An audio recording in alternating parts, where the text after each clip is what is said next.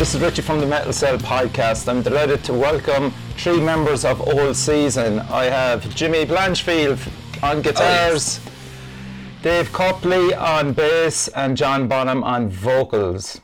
Welcome to the show, lads. Delighted to have you on. Cheers for having us, Richie. Yeah, and we've from the depths of hell, Howard, my co-host for the night. Everybody, great to be back. Yeah, great to be back, man. So lads, it's been a while since you have been first formed and stuff, and hopefully, I know you take your time with recording, so maybe you could first of all start off on a positive note and tell us that there's something good coming through in the next few months. No, there definitely is. Probably like a lot of bands, COVID just completely took the wind out of the sails. Yeah. We actually had kind of just under a half of the songs recorded, like skeleton-wise, and we're ready to go in for the second half. And then the whole pandemic happened. I remember during the break in the first lockdowns, we kind of thought, actually, we might be getting back to normality. I remember doing a couple of days in the studio. Also, to jump in and what Jimmy said, us losing our practice room certainly didn't help things either. It was just that kind of derailed so us keeping, because those songs were nearly done and nearly ready to start recording, just to get back and obviously then we couldn't practice for months till we found somewhere else. And then hopefully we get in this year to finish it. And are you working with Micah Richards again? Yes. Yeah. Great news. Good. Yeah, big time. And where were you originally practicing, lads? We're practicing in a Thai, it's an industrial unit called Electric Studios. It was us and Morning Beloved. Oh, right, okay. And we that was our home, really. As a band, same with Morning Beloved. I think we've been there. Dave's our encyclopedia of knowledge with dates and stuff. I think it was 13 years or so. Yeah, it's about 13, 14 years. I think it's about 2007. Shortly before I joined, we had that rehearsal room, and it was dead handy for us because all the equipment would be set up, and so we just turn up with our guitars and whatever and plug in and play. Yeah. So it was like, it could be was a minimum once a week, being there twice depending what was coming up like. And that was a fair point from John. That was completely gone. That knocked us out as well. So and what happened to it? Was it sold on, or what happened? Yeah, well, pretty much, because during the pandemic, over the 2 years, now we didn't deal with the lease such as one of the lads from Morning Beloved, but I think kind of what it was she was looking for rent for the 2 years that we couldn't legally use it. Okay. And then the lads were like, no, like, we haven't been able to use it, like, why would we pay you rent? So she was like, well, we'll just move on and I'll find someone else to take the spot, like. So just kind of amicably bowed out. And did somebody come in and pay that then as a rehearsal space, or what did they do? No, it's relet as something else, some other business unit. So yeah, we on the estate there was different kind of workshops, wood workshops. I think there was a mechanic down the road. So there was a few people had eyes on it, no doubt, over the years. Yeah, I mean it was a big unit, like, it's 2 floors. Like, to be fair, what we were using it for was underutilising the building, really, because it had a lot more potential to do a lot more. Like, you probably could have put 2 or 3 rehearsal rooms in there. Okay. But the fact that the 2 bands, like, we were able to pay the rent together, we were just happy enough keeping it amongst ourselves. We didn't have to worry about gear, being taken or anything. So we just left the stuff there. It was handy out. Yeah, something similar happened up in Dublin Hill, Howard, didn't it? Look, I can't really speak of much of it because things are at a level at the moment where everybody's communicating and everybody's on the same page for now, and things moving forward are looking okay. But I'm sure at some point they're going to come on here and explain what happened. But it was far more aggressive than that. We nearly lost everything. But I remember the feeling of that, of just, we be like ourselves. We're there since 2008. I'm up there 4 or 5 times a week at least with somebody, or somebody else is up there. We use it all the time. All our gear is set up there. And fucking, we were very close to losing it. I just remember that feeling of, oh, fuck. This is almost devastating, But fuck, I can only empathise with you. We're lucky that we're still able to go up there, but I can only imagine the amount of bands in the city that would be gone if that place disappeared, Yeah. How many are using it roughly, Howard? At a rough guess, 30 bands? 50, I got to guess. 50? If you're breaking down in bands that are associated with metal, maybe 9 or 10. You know, it's a lot of people and a lot of part-timers go up there to rent out the rooms on a daily basis, kind of thing. Where they're full term, so we're there 7 days a week. Yeah. But it was nasty business, and fucking, there's a bit of a gag order on it for now, I think. Right. But I think at some point, I certainly will be speaking about it. But at the moment, no. Yeah. But I can certainly empathise with you lads. I felt that it was almost a devastating blow at the time. So, you know, how are you keeping to go forward? Have you found somewhere new to play in, or? Well, we're still kind of looking if we can find somewhere similar that's just ours, that we don't have to share, you know. But it's not as easy as I thought it was going to be. I just assumed it was going to be like fucking sheds somewhere that people wouldn't mind renting out, you know, that was disused. But that's not the case. I mean, I never took into consideration insurance, and if people don't know you, they're worried about liabilities and all that kind of stuff. So at the minute, we're one of the lads from Picture This, Cliff Dean. He's a great studio setup out in his house. That'll probably change by the end of the year. Okay. No, it's great for now, but it's still not ours. You know. Yeah. He has other people in and out there, so he does give us first dibs on dates, but you know we can't really leave our stuff there because other people need to use it as well. And how many of you are living outside of Dublin? All of us except John. Oh, really? Yeah. Okay, we'll go back a bit if you don't mind, because I came across I think it was in the Cork Winterfest in 2009 with Hail of Bullets. Would that be right? Oh, yes, yeah, Hail of Bullets, yeah. Yeah, Skyforger and Grand Magnus. Yes. Yeah, Grand Magnus, yeah. That was before they kind of shot up. Yeah, when you think of it. Very well, yeah, Jesus. I think we might have played actually, Richie, with Five Will Die. Five Will Die was, I'm nearly sure, was on that same bit as well, Howard, yeah. I think so as well. We got a lot of heat after that gig because we played in our jocks. You know, it was a pretty fucking straight up metal day with the likes of Whole Season and Grand Magus and stuff. No, it was absolutely mental. Yeah, we think back to it now, like absolutely mental. Like. It was one of the better Winterfests I found. But, that time we were actually on like an Irish tour with Skyforger. Yes. We'd done Belfast, Cork, and Dublin anywhere with them. They were sound lads as well. They're fucking mental, like. Yeah, when you think of all the bands that have played in the Crushkeen Lawn through Winterfest, like Amon and Mart, Triptychon, fuck's sake, like Hail of Bullets, who else? Grand Magnus, leaving out a few, definitely. Primordial down there a few times as well. Yeah, true. And Napalm Death, fucking. Yeah, there's a load, man. There's just absolutely a load of them that have played down there, and that's kind of what Cork needs. You know, it needs something like that again. Point. So your next journey down to Cork, then we were on about it before it started, before you joined us, John, was Bradley's Bar. Yeah. In Barrack Street. Yeah, I was thinking of that there a minute ago, just when you were talking about. Yeah, not our most prestigious gig, but like, you know, it was an experience trying to, you know, you had to improvise and, you know, create parts of stage for yourself that isn't there.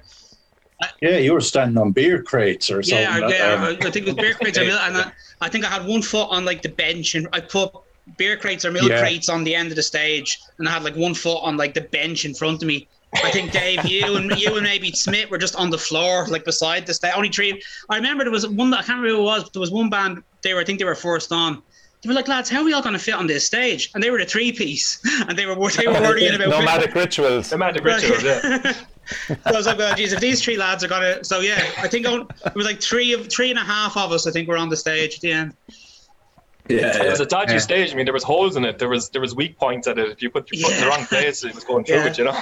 Was it made of pallets or something? Was it? And just pallets plywood over it? MDF board over it, and you know, there was a big old church bench then that separated you from the crowd, which is more of a nuisance than a barrier, you know. Yeah, I remember having to climb over that to get onto this. Yeah. Lifting the fucking gear over it as well, like. Mental. And that was that your last time you played Cork then? Tell me it's not true. Yeah, that was the last time. Was it? Yeah.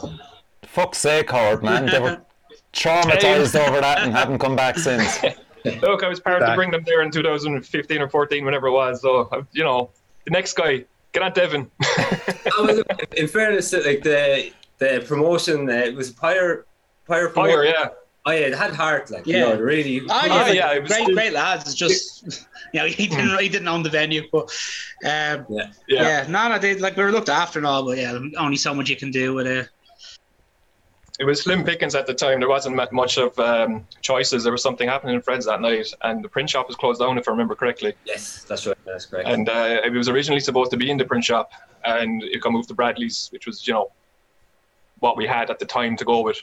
But Pyre was just myself, Andy from Five Will Die, and Shane, the photographer. Oh, yeah. I remember, All right. And it kind of got passed on to I think the Baylor lads have taken it on now, or taken it over. They I had it haven't been for a while. involved since maybe a year after that. 2016 is when I dropped out of it. I just had too much on. But I remember enjoying you quite a lot. Look, it's one of those things that when we met you guys and that you kind of realise that these are genuine lads trying to put on a really good show, and we all knew, look, it was out of your hands what happened with the venue change and stuff. So we just went for it. Look, that's rock and roll. You just deal with these things. Keep moving forward. What were you saying, Dave? Character building. Exactly. Yeah, exactly. That's sums it up nicely. We ended up having great crack anyway, so it was worthwhile. It was still a good gig, and it was a good trip all in. Like there was good people around, and I still enjoyed it. Like it's just what can you do? It's mental though when you think of it. Like when you go back that length of time, and when you're thinking of it now, it just seems like a snapshot of a time. But like, there was no mobile phones, there was nothing there. Things were just completely simple and basic. I think we were for the better of it, lads, in some ways. Elements, for sure. Yeah, elements maybe, yeah. Yeah. Jimmy, are you one of the founding members? Myself, Anto and Smith have been there from the start, yeah. Right. And you were is it Carnena, yeah. Now, I was I suppose Smith would have been the only one from the foundation of Carnena. I was coming into Carnena, and then within 6 months of me being there, it was changing then to Old Caesar. We were coming up with name, line-up changes, and then we were getting Frank then in on vocals. So, about 6 months after I joined, the name changed. Right, was Frank still with Morning Beloved at that stage? Yes, and actually the singer for Carnena at the time would have been Darren from Morning Beloved as well. Okay. So it was kind of like a melodic death metal type band. You could maybe just kind of give people a rough idea of, we'll say at the start of the band, like, as you said, Frank was doing double duty for Morning and yourselves. And was it just he wanting to do something different, was it? Yes. Okay. Yeah, I think so, because he was so, I think he was so used to like playing the guitar and singing that he wasn't getting an opportunity to do maybe some of the frontman stuff. So I think he was definitely interested. And then Anto would have been great friends with Frank. And Frank's from the same area as myself, Smith and Anto. We're all from the Thai region. Okay. So the two lads would have known Frank from school and all. So it was kind of, when we're looking for a singer, it was kind of like a no-brainer. There's this lad's already proven himself, knows the scene very well. So we just went out on a long shot and asked him. We didn't actually know he would say yes, but we were delighted when he did, and it set up the kind of direction for the band going forward, And how old were you then, Jimmy? Like, were you in your teens or? I was 17, yeah. Wow. Yeah. Oh, man. Yeah, I was 17, yeah. Probably, yeah, it was mad. It was fifth year in school. Wow. Yeah.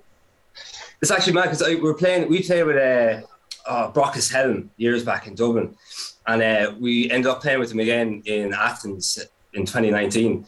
And I remember one of the lads in the band, he was the singer, he said, "Fucking hell, man, the last time I saw you, were you like 12 or something?"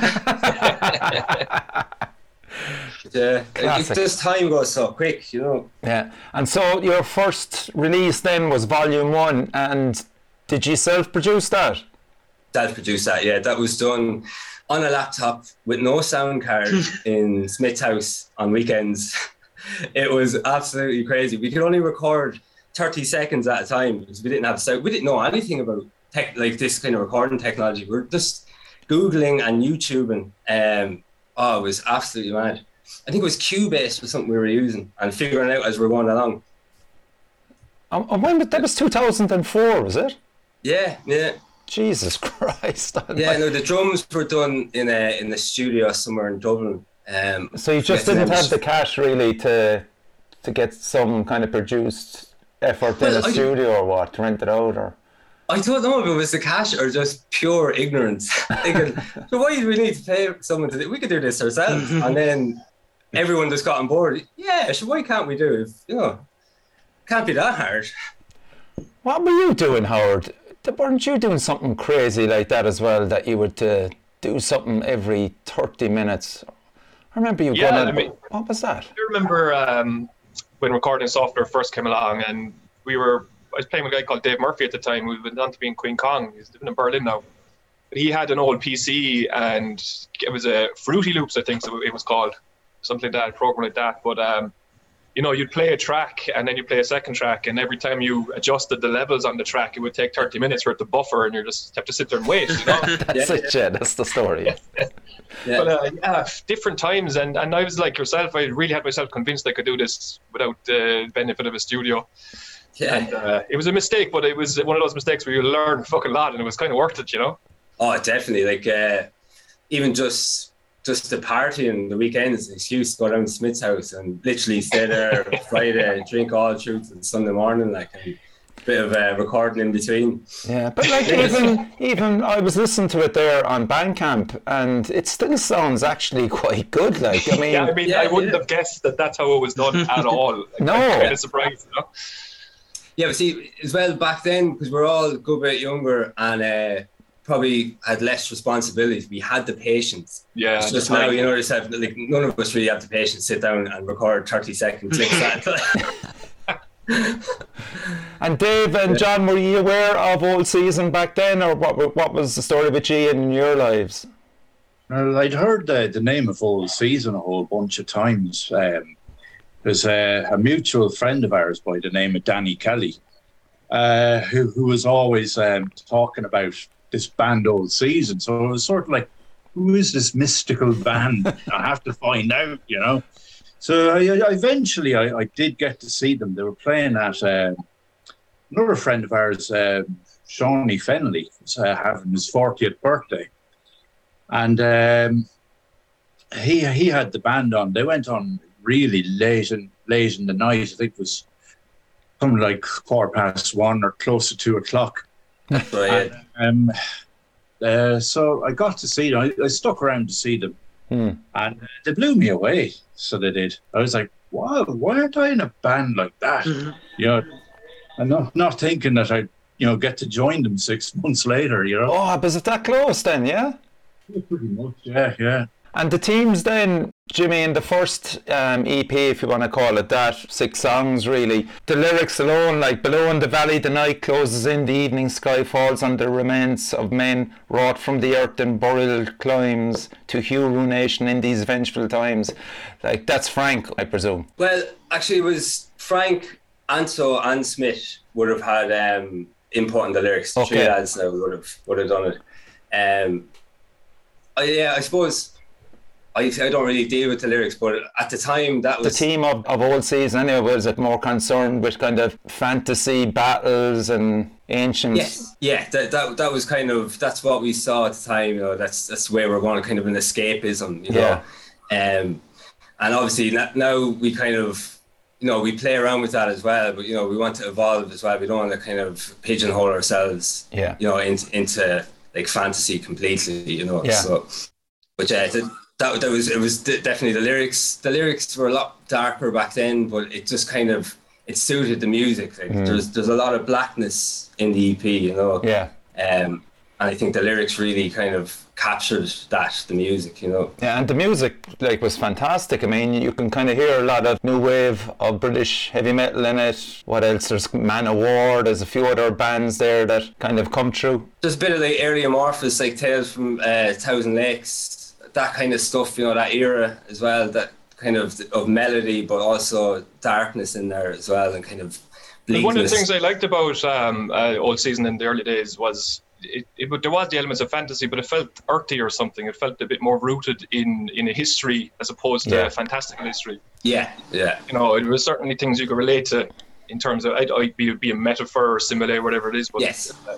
It never felt too far in that direction, that Lord of the Rings direction for me. It was always a bit more like Irish mythology, you know? Yeah. That was kind of a line we generally didn't want to cross, didn't want to go too far into like Dungeons and Dragons kind of stuff, you know. It was generally you go that direction, you know, there's not much coming back from it. Like, it's a long road back. Yeah, it is. No, it is. So Kieran and Jazzer then left. So he lost the bass player and the drummer, and they then joined. Yeah, and then Philip had left on guitars as well. Oh, Philip. That's right. Yeah, sorry. Go on. Yeah, he's in New Zealand now. Last, I think 10 years maybe. Right. Yeah, about that. Yeah. Yeah. So then, had you much of a search then to get another guitarist in and a drummer in for the second album? For the second one, well, when Philip was leaving the band, he actually recommended Doyler, who stood in. Right. And he had known Doyler. Now, none of us, I don't think I'd met him before, but Philip had nothing but good things to say about him. So, we gave him a shot, and you know, he was great as well. But then in the end, he just couldn't commit either. So he left, and then there was a little bit of a search then for Fuzzy on the next one. And then with bass, when Kieran left, actually bass wasn't too long about filling. David seen us in the gig 6 months after. We put up an ad on one of the musician sites, and I think Dave applied and he came over to my house, and I pretty much knew straight away that he was going to fit. Like, he was just solid, sturdy, knew what he was doing. So met all the criteria we were looking for, really. And Archaic Creation, we'll just talk about that. You went to Fold Studios in Wales. How did that come about? Was there any record label sniffing around you at that stage? There was no. We just heard about the producer over there, Chris Fielding. Yeah. So we'd heard a lot of good things about him and about the studio. So we knew, like, there'd been such a wait between Volume 1 and Archaic Creation. We knew that the next release, we wanted to put in a good bit more effort. It was like the antithesis of recording on a laptop 30 seconds ago, you know. Like, no, let's give it a go doing like proper professionally, you know. So yeah, we'd heard a lot of good stuff about Chris and Fall Studios. So we said we'd give that a go. And it was just the experience as well of just being isolated, you know, for 2 weeks, like in a 13th century cottage away from civilization, where you had no choice but just get on with it. Like, yeah. And do you think, as a producer, how did he suit you as a musician, as a guitarist, we'll say? I thought he was great. I thought he was really good. He put in really long shifts as well. Like, sometimes he could be doing 15-hour days. Right. You know, just to get things done. Now, it suited us at the time, like just before any of us had kids. I think Anton might have had a young child at the time, but the rest of us didn't. And we could go away for 2 weeks and do this. Now it's a lot harder, you know. Mm. And so looking back on it now, I think it did suck out a small bit of the creativity, because the pressure was like, you had your time slot, and if you didn't get your stuff done in your allocated time slot, it's going to affect who's coming behind you. Of course, yeah. And that kind of pressure as well, you do kind of make concessions just for the sake of saving time. You know? So you can hear a few of them on that album. Yeah, well, I don't think the listener over here, but for any of us creatively, like we probably know there's a couple of bits we could have fleshed out a bit more, but just couldn't because of pressure, you know, time constraints. Yeah, but I mean, it's still a fantastic work. Critics really liked it, and I mean, it definitely brought you another few steps further up the ladder. What bands were you looking at around Ireland and maybe in the UK at that stage that you're kind of going, well, we're nearly as good as these lads now, you know? Can you remember back? Well, no, I don't think we were kind of comparing ourselves to anyone. Like, Primordial and Mourner Beloved were at the point where they were kind of making waves for themselves. Like, but like we weren't comparing ourselves to them, and it was mainly just for ourselves, you know, to know that we were going to put our best effort out. The album was great, look, and I think we're all happy with it, but it was just looking, if I had a chance again, there's a few parts for me personally anyway, I would have liked to spend a bit more time. And we were happy to get it done, we were happy to move on, we didn't have any expectations of what we were going to achieve from it. You know, were we going to be touring like with Primordial or doing big European tours? It was just really a narrow-minded focus. Okay. Focus on the music we wanted to create and just getting it out there. Okay. And what tours were you being offered back then? Did you get to Greece at that stage? Yeah, no, I think we'd been to Greece maybe before that as well. Okay. We had a good relationship with Nolan, who organises Up the Hammers. So I remember going over there before Up the Hammers was actually created. Right. So yeah, I think after Arcade creation, we went over there. We also went to Hammer of Doom as well, which was brilliant. That was fantastic. We're playing with While Heaven Wept at that one. And then after the Hammer of Doom, we were playing in the Baroque in Rotterdam with, who was the band, Dave? St. Vitus. Oh, St. Vitus, yeah. Cool, yeah. They've been on our shores one or two times, subliminally. Yeah. Yeah, no, great band actually, yeah, really good. And Howard, you have Primordial, obviously. What was the scene back in Cork at that stage? Like, you know, when you see the likes of Old Season and Primordial and stuff, Dublin bands, you could pigeon them, the lads in there, as being a Dublin band, getting to do these shows abroad. Like, was there much jealousy going on in Cork in relation to how come there's not much of a focus down here? Or? No, I don't think it works like that. I'd imagine that sentiment is there somewhere among some people, but certainly not people I know.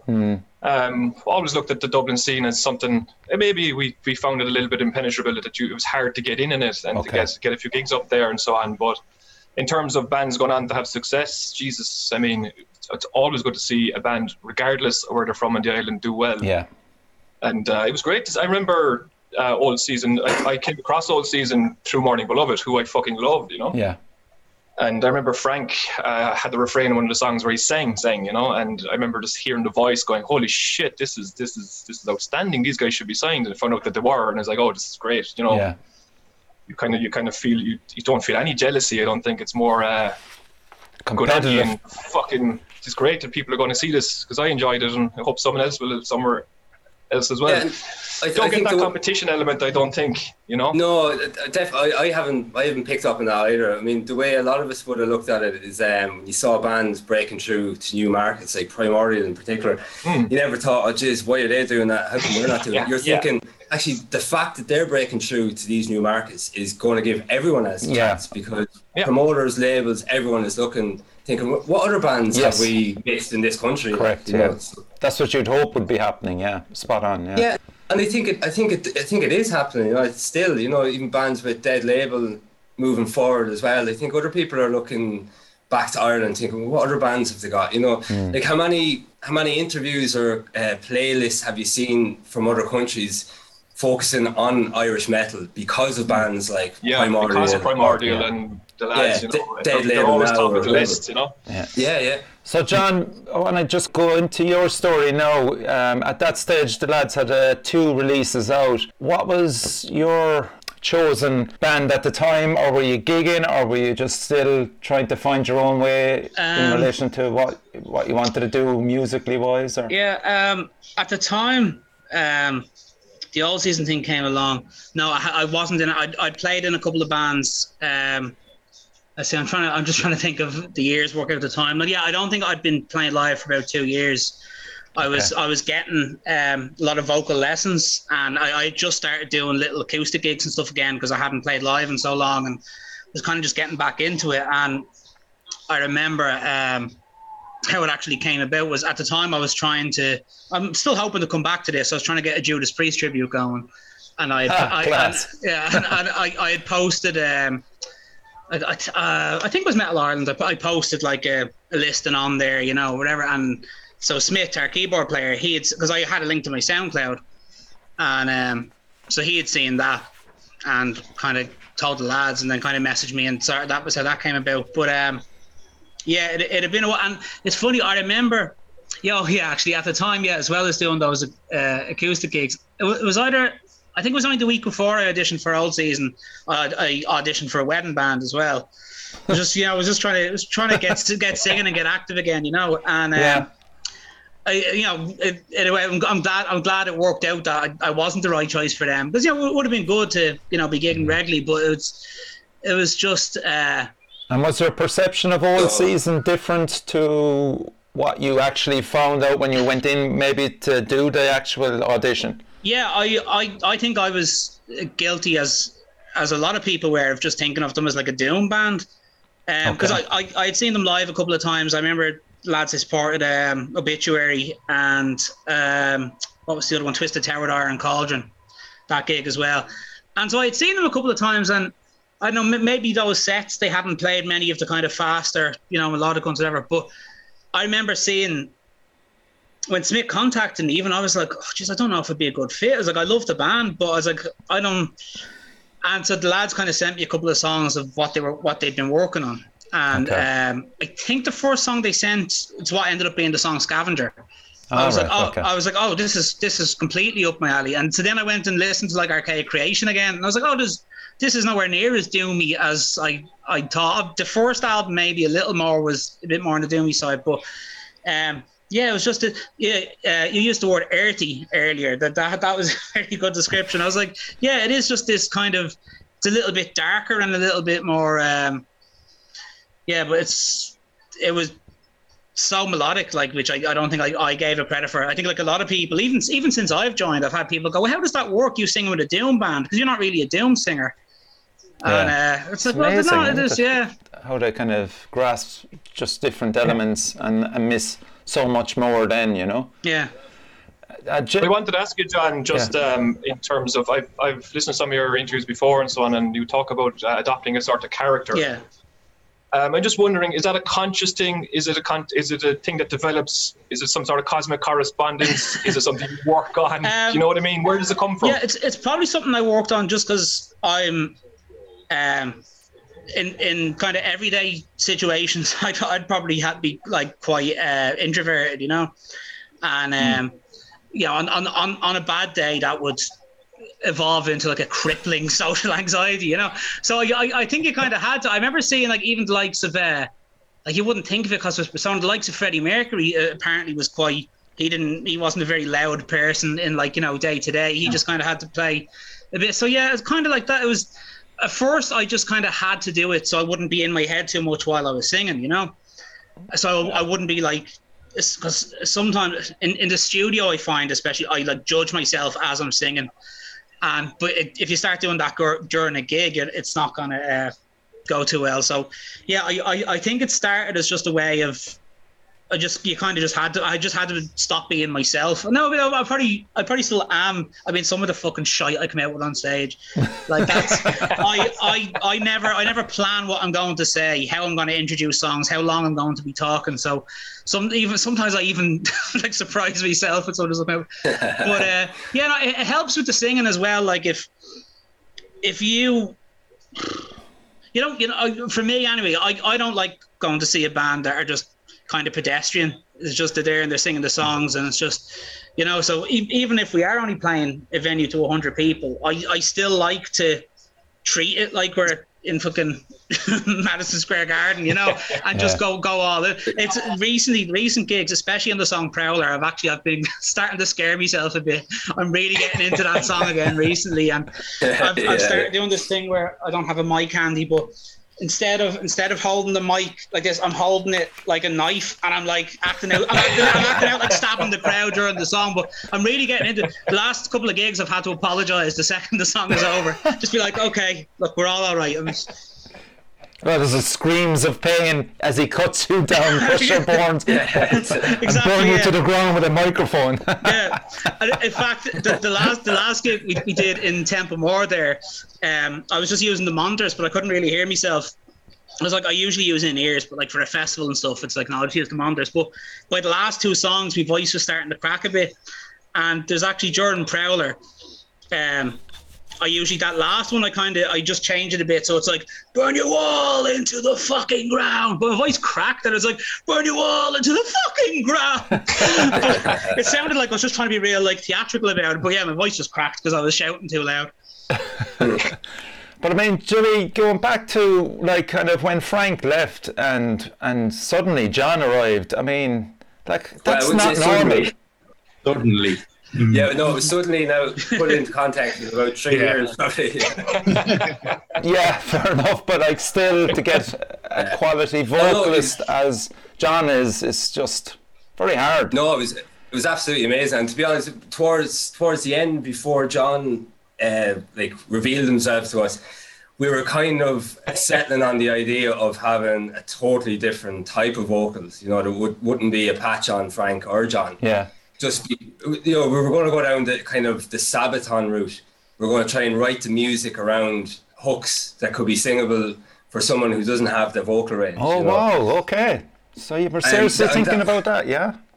Well, we were going to have to, to survive, because the way the songs were constructed, we couldn't keep writing songs the way they were with someone who didn't have that kind of vocal range, you know. Yeah. The songs were quite complex, you know, and if you have someone with a very flat range, those songs get very boring. You know, it just takes away from the dynamics at all, because you rely on the vocals kind of create dynamic within the song. And also, I mean, look, there's levels to this thing, and Frank was the best. Like, he was up there fucking looking down at everybody else in terms of talent. He was a fantastic vocalist. A very, very hard thing to move on from. Absolutely, yeah. We were all flabbergasted when John came. It was like a gift from the universe. Like, where the fuck did this guy come from? You know, and that really, you know, it changed the game. It gave us such an injection of positivity and hope that we could go back to writing the songs, those kind of like epic structured songs that we want to do. So had you the likes of Elegy and Nevermore wrote when John came on board? Elegy, we had a lot of them. We had a lot of them written, but like John was able to come in as well and kind of structure the songs, you know, to suit himself as well, which is kind of what we needed. You know, so it was definitely the icing on the cake, because he's a musician and a creative as well. So the more people you have working on songs, like the better it's going to be. Absolutely. Well, I'm going to play an extract of Elegy here.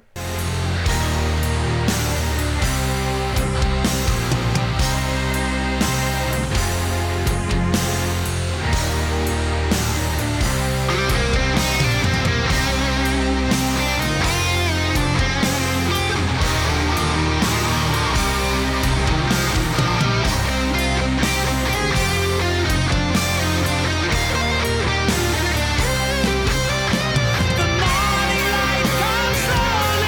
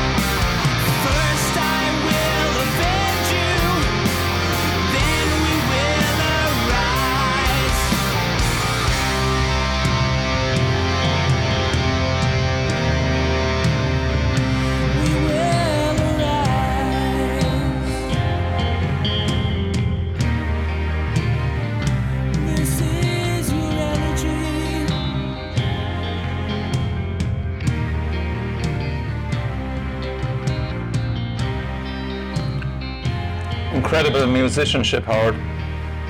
Love it, man. Fucking. Cheers, guys. You know, I think with John, like, really enjoy your vocals. And I remember at the time, objectively looking in when Frank was gone, and there was that transition period, and just trying to keep tabs of what was coming next from all season, and just being satisfied at the result and going, "Fuck me, man! Did you know what is such a hard act to follow?" And there's a theatre to your performance that I really enjoy. Yeah, man, fuck it. Kudos. Kudos for me. Fucking really good. Yeah. Yeah, and it definitely allowed us to evolve musically in the way we wanted to, because I don't think the way we were going was probably suiting Frank either, because we were kind of breaking out of any kind of doom shackles we had before was kind of really coming off. You know, we're getting a bit faster, but also trying out a lot of different things. And with John, it just, you know, it opened the floodgates of what we could do. Yeah. You know, so.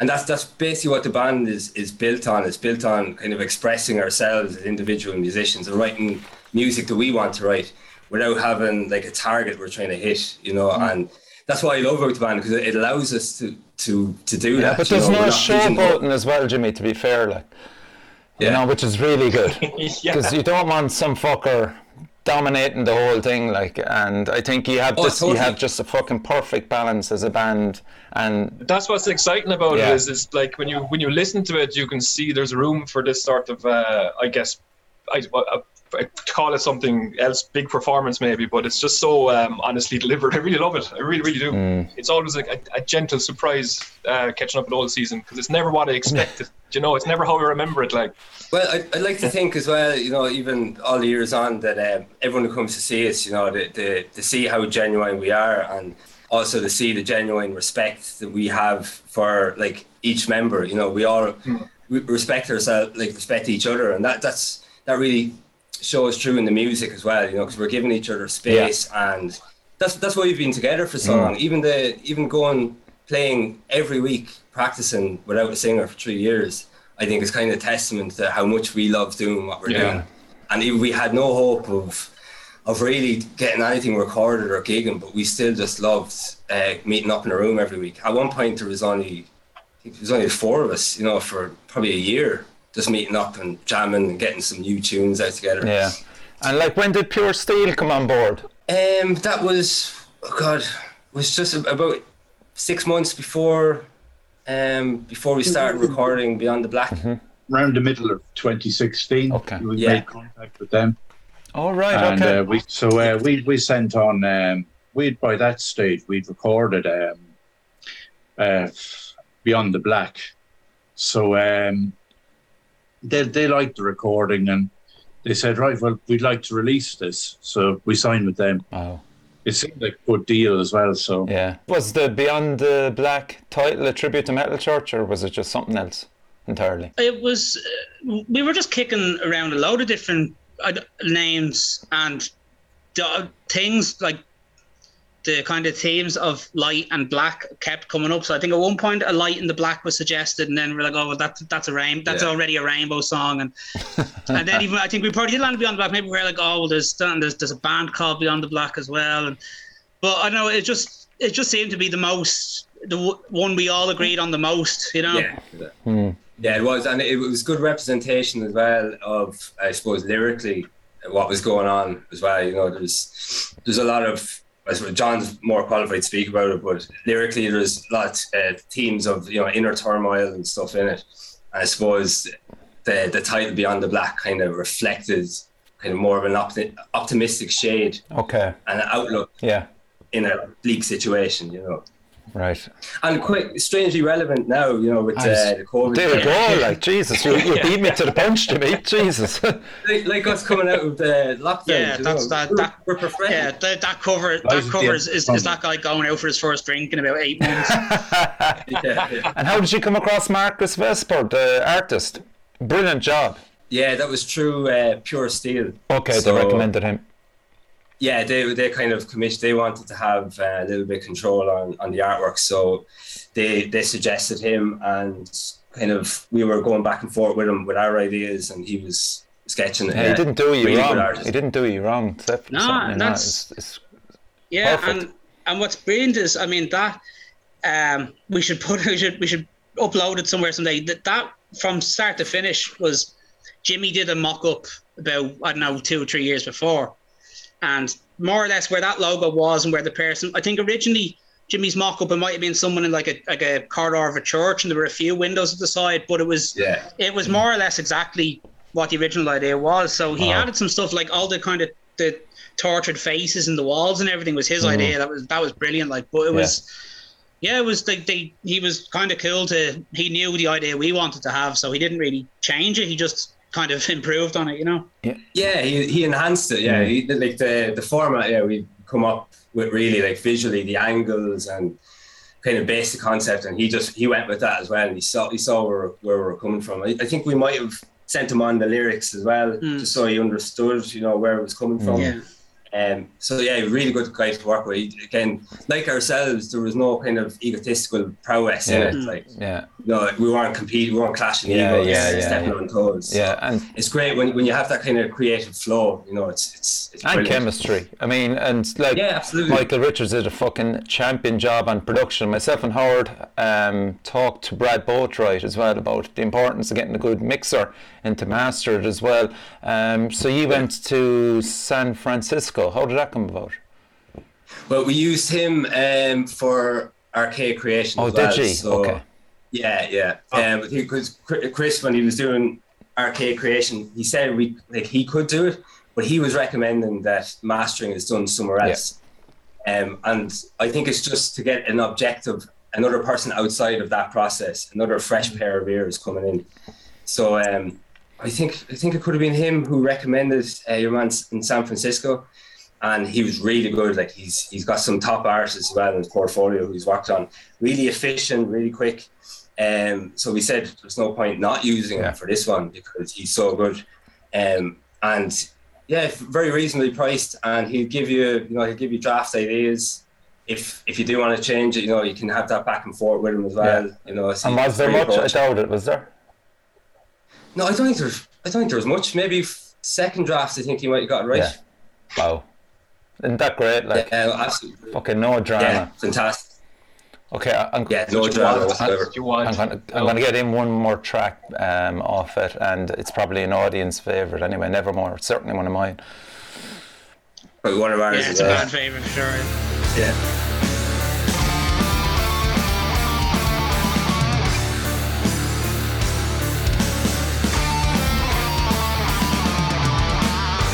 To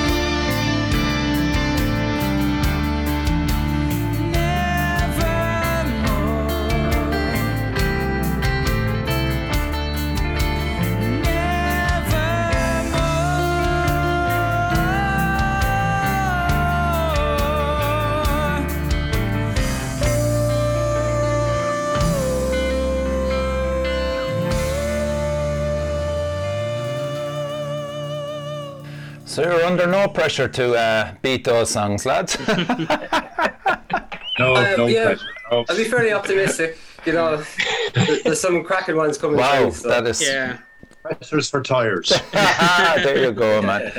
Do you think you're at the stage now where you've defined your style, or will the next release do that for you? Well, I'd like to think that the style is always going to be evident. You know, you're when you hear a song, you're going to know it's us. Okay. But that doesn't mean it's going to be like the same style. It's not going to be the long songs all the time, or, you know, we're going to change it around a bit, you know.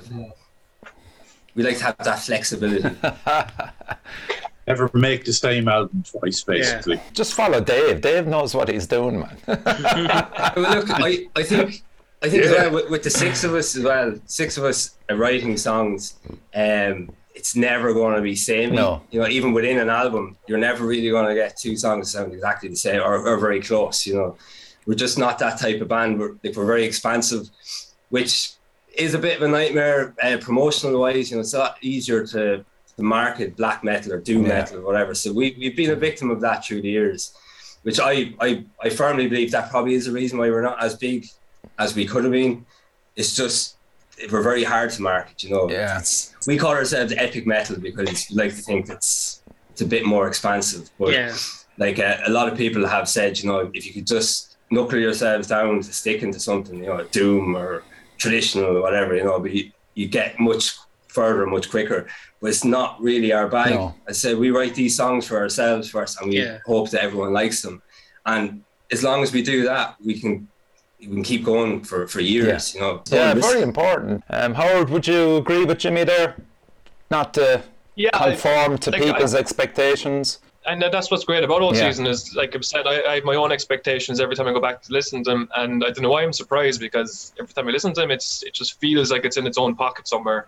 And I don't think it's a case of that if this band were a bit darker and followed the template laid out by others, that they'd be more successful. It's just strange to me that they're not more successful because of the direction that they take within this kind of music. It's nice, it's interesting, it's pushing it in I wouldn't say it's a dark direction at all. It really feels poppy to me, and I don't mean that in a negative sense. I don't mean you're like Ghost or anything like that. You know, there is, especially with the vocals, there's a sort of instant gratification. You're in it, you're listening, and it's there. Accessibility, exactly. You know, and I don't know. It just feels like it's you put this genre in your own pocket a little bit, and that's what I like about this band. You know. But then again, I mean, define success. What the fuck is it? Is it commercial success? Is it touring? Is it playing gigs? Or is it being happy with your friends playing music, you know? Yeah. Well, that's it as well. You know, we're still together and we're still loving what we're doing. But, you know, we still hope that we'll be able to push, like, past our own parameters of success and get on a bit further, you know, after every album. So that's what we'll be aiming for with the next one again. I mean, there's some fantastic footage of the lads live in, I think it might be Greece, is it? Lads on YouTube. Greece, I think it is. Anybody watching this or listening to this, check out Old Season on YouTube. How would they find it? Is it just a group? What is it? It's Old Season up to Hammers. Man, and it's just absolutely fantastic to watch you as a live entity, more so than as a recorded entity. You really bring it to the Thanks very much. To the crowd and everything on it. So gig-wise, like you said, you finished Templemore Metal Fest, that was probably a good buzz to be back. It was good. Before that, we had done. We played with Eternal Champion. Yeah. It was a week or 2 weeks before. Yeah, it was just a week before. That was amazing. It was Thursday night, and then the Eternal Champions lads, their tour was a bit messed up because Manorfest was cancelled over in the UK, so they were down a good bit of money. And I remember, you know, I think it was DME had put out that if people could come out and support them, like, you know, just try and help their coffers a bit. And just the reaction was absolutely fantastic. The place, I think, was sold out on the day. Wow. You know, the place was jammed. Yeah. It was such a great buzz. And you played Crua Fest as well, did you? Crua Fest, that was in November before. That was in between lockdowns. We found this nice pocket of about a month where things were. Yeah, there was. I think gigs only opened up a few weeks before, and then they were closed. They were closed again before Christmas. He played with God Lone, I think, They actually, were on didn't he, that. in the Grand Social? Yeah, Two yeah. Tales of Woe. Yeah, who's it? Yeah. Two Tails pulled out. It was They God pulled out. Alone, and I can't. It Ravenlight? was Yeah. Ravenlight. Yeah. Yes, that was it. Yeah. Moving forward now, what's more important to you? Get the album done and dusted, or have you got another 2 or 3 gigs that you might want to shed a bit of light on here, or what's going on with you? No, I think at the moment it is just knuckling down and get this record finished, and then I think the gigs kind of naturally happen then around that, after it. So, look, with the COVID situation as well, it's very hard to organise a gig this year because nearly every band is suffering from COVID delay. Like most of the gigs that happened were gigs that should have happened over the last 2 years. So we're just glad to get a couple in, when we could. But in terms of planning something new, like it was very hard this year. You can see yourself the amount of gigs that are just crumpled in together. It's just trying to get all these 2 years of backlogged gigs out there. Yeah, I think it's actually hit saturation point too fast. Yes. Yeah. Too fast, and it's in danger now of just falling down on itself. It's great while it lasts, but fuck it, it's not sustainable. But look, so it's probably the perfect time for us now. Just try and knuckle down, finish the record, and then by early next year, hopefully we start venturing back out again live. Now, that's not to say if a gig came up, in a couple of months, supporting a big act, whatever, we're always open to it. Yeah, that's great, man. It was an honour to have you on the show, lads. Thanks a million. Thanks for having us. We're massive fans, myself and Howard, and just absolutely. I got the message the other night, and he just breaks. Has he broken up? I was so excited. I was excited. I was fucking excited. You're still there, Howard. Come back to me, please. He's there, all right. But the black hole of communications. I think, Howard, they just probably put on Love Island. So Jimmy, Dave and John, thanks a million for taking the time to come on the Metal Cell. Really appreciate it, and best of luck with the future, and anything we can help you out with promotion wise in the near future, just give us a shout. We'd gladly help. Yeah, thanks very much. Thanks a million. It's been really cool. Stay in touch, guys. Okay. All the best, lads. Thanks a million. And crucially, support your local metal scene. Bye. Cheers.